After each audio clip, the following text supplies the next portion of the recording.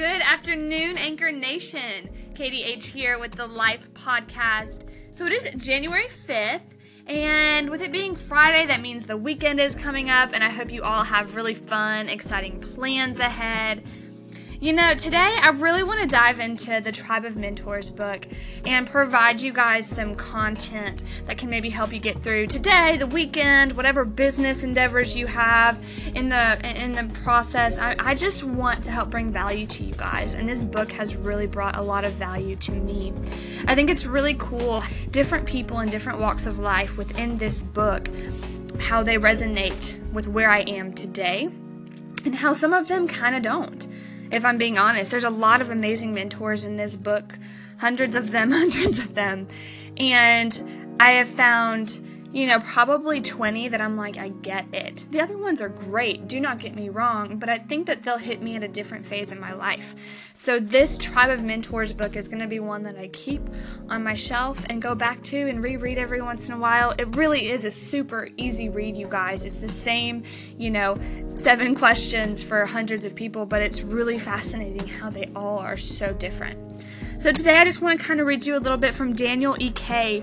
He is the CEO of Spotify, right? So one of the questions that Tim asks is, what is the book or books you've given most as a gift and why? Or what are the books that have greatly influenced your life? And Daniel says, The Black Box Thinking, The Surprising Truth About Success by Matthew Side. Since reading this book, I've literally incorporated this approach to problem solving into every day. I've always encouraged those around me not to be scared of failure because I believe it's the most valuable learning tool. In the last 5 years, what new belief, behavior, or habits have most improved your life? And you guys, side note, I love this one. It's such a fantastic idea. But he says, I like to take at least 2 of my meetings every day as a quote-unquote walk and talk. Even if my meeting isn't with someone physically in the same location, I meet with them on Google Hangout or on my phone and hold the screen to my face as I walk, with headphones in and so on. It helps me to focus and become inspired, plus the obvious health benefits. What a fun way to kind of switch things up and get people engaged, where you're not just sitting in the office in your house or at work and doing the same old phone call with the same old people, and get your body some exercise. I love that.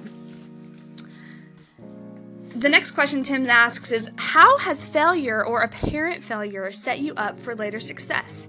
Do you have a favorite failure of yours?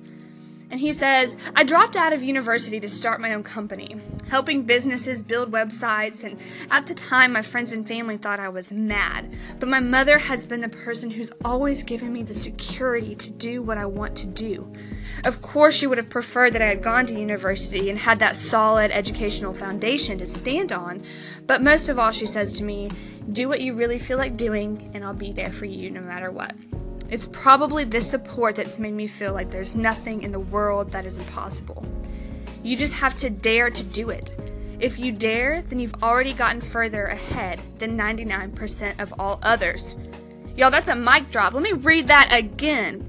If you dare, then you have already gotten further ahead than 99% of all others. Man, that's some solid, some solid. The next question he asks are, what are some bad recommendations you hear in your profession or area of expertise? He said, good things come to those who wait. If I'd listened to that, Spotify would never have become anything more than an idea. We had so many knockbacks in the early days. Bono once said to me, good things come to those who work their asses off and never give up. That speaks to me much more, which is so true. When you work extremely hard, that's when things come to you. That's one thing I've always been really weirded out by with the manifestation books, where you sit and you manifest your life and it happens. That's not very practical. No, you can't just sit and it comes to you, or I want to be a millionaire and the next day you are. It's work. It's always work. But I love this. You guys check out Tribe of Mentors. That's my snippet of the day. I just wanted to read an insert from the book. Again, if you guys want to follow him, his name is Daniel E.K. Twitter and Facebook at ELDSJAL, and Spotify.com. Y'all have a fantastic day. With love and gumption, signing out.